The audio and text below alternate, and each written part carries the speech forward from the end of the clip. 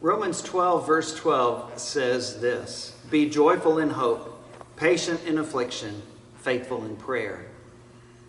Those of you who know me know I love verses like this. I love little verses that can be a great 3-point devotional like you're getting today. Or a verse that just has 1 or 2 or 4 or 5 great thoughts that are very clearly spoken and just so plain and easy to understand, so that we can see exactly what God is calling us to do in this short verse. And that's certainly the case with Romans 12, verse 12. It's a great passage, great chapter, very challenging book and study. But this passage, I think, helps us a lot today with everything that we're going through as we continue to fight this coronavirus pandemic, as we continue to pray for our leaders, our elders in our churches, our community leaders, our state and national and international world leaders. This is a great verse for us to remember today, to remember all 3 of these very significant calls. Be joyful in hope, patient in affliction, faithful in prayer. First of all, be joyful in hope. You know, Paul in Philippians 4 tells us, rejoice in the Lord always. I'll say it again, rejoice. Which is amazing, because as he wrote those words to the church at Philippi, he was in jail. In Romans 12, it doesn't seem like he is in jail, but he will be before long. And his life will be taken. And he's already been in jail at times, and his life has already been threatened at times, and he's suffered physically and emotionally in a great way. And yet he says, be joyful in hope. Why is that?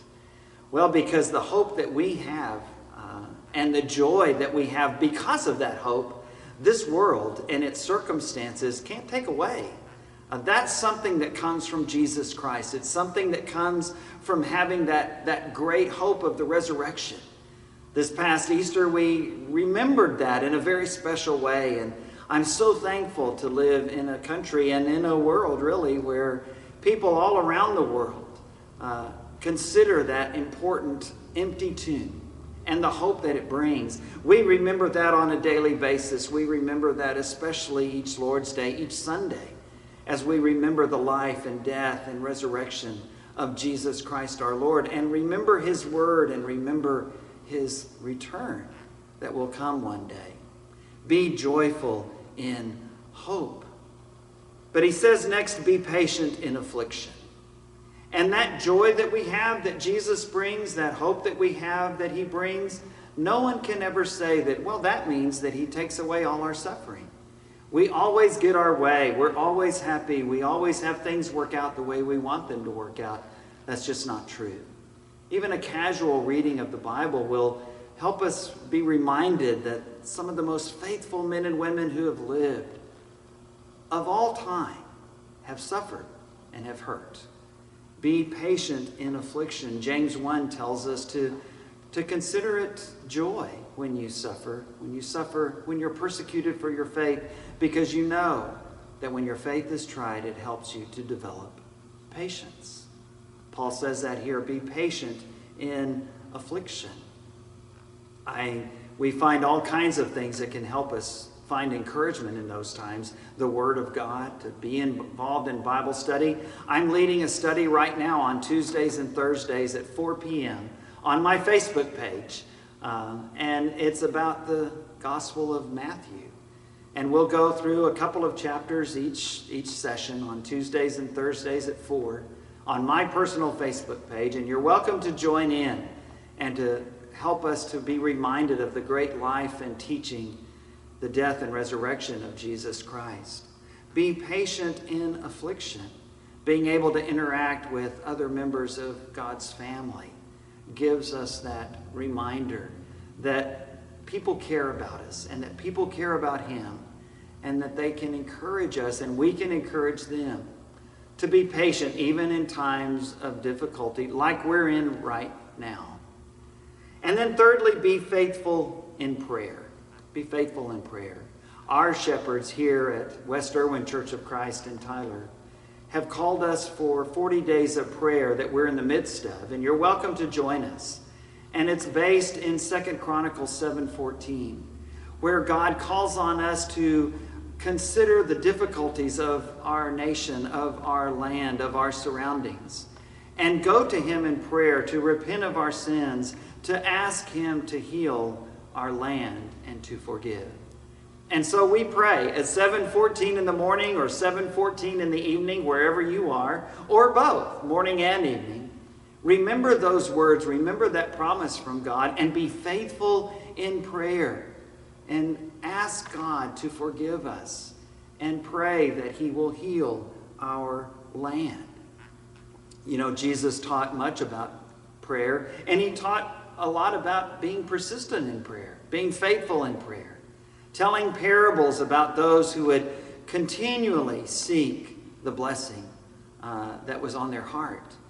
Jesus tells us by his example as well to be faithful in prayer. Jesus prayed. He prayed all night before he chose his 12 apostles. He prayed all night at other times as well. In the garden before his death, he prayed over and over again.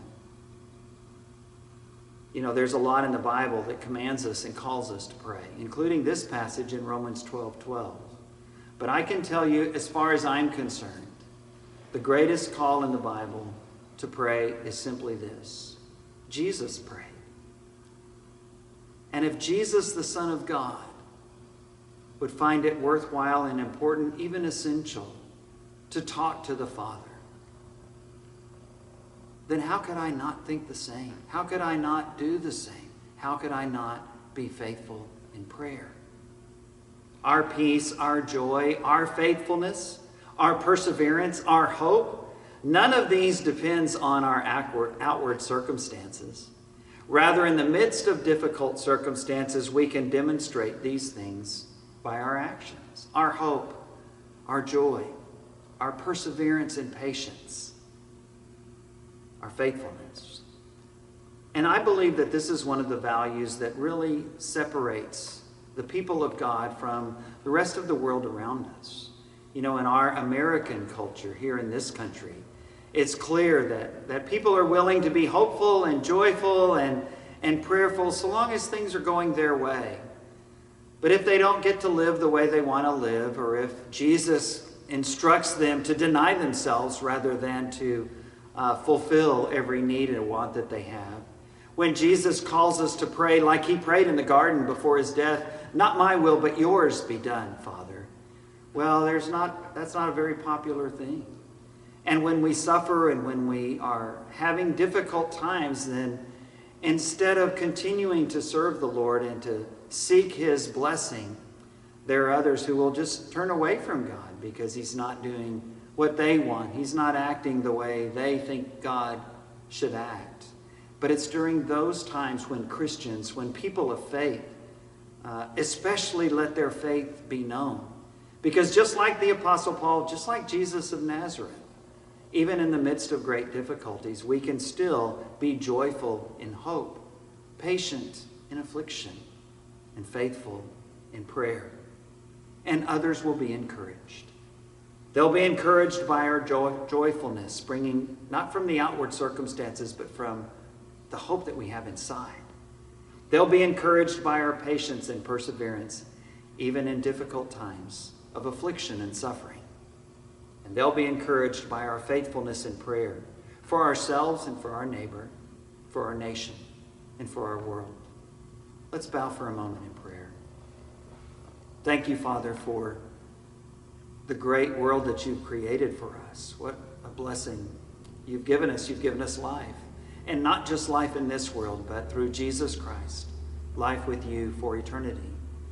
Father, we know it's a difficult time in our world. It's a difficult time in our nation, in our communities. And we pray for your healing hand to be seen.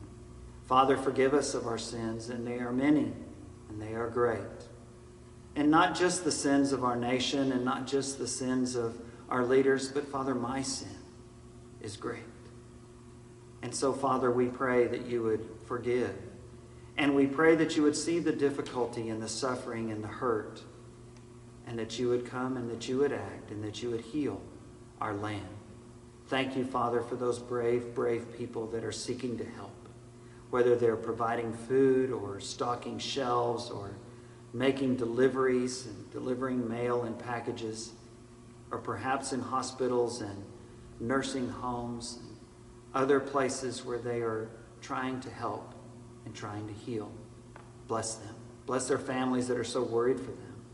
Bless our leaders, our national leaders, our state leaders, our community leaders, the leaders of our world. Bless them, Father, with wisdom, with compassion, with strength and courage to do the right things and to seek your will and the good of their people.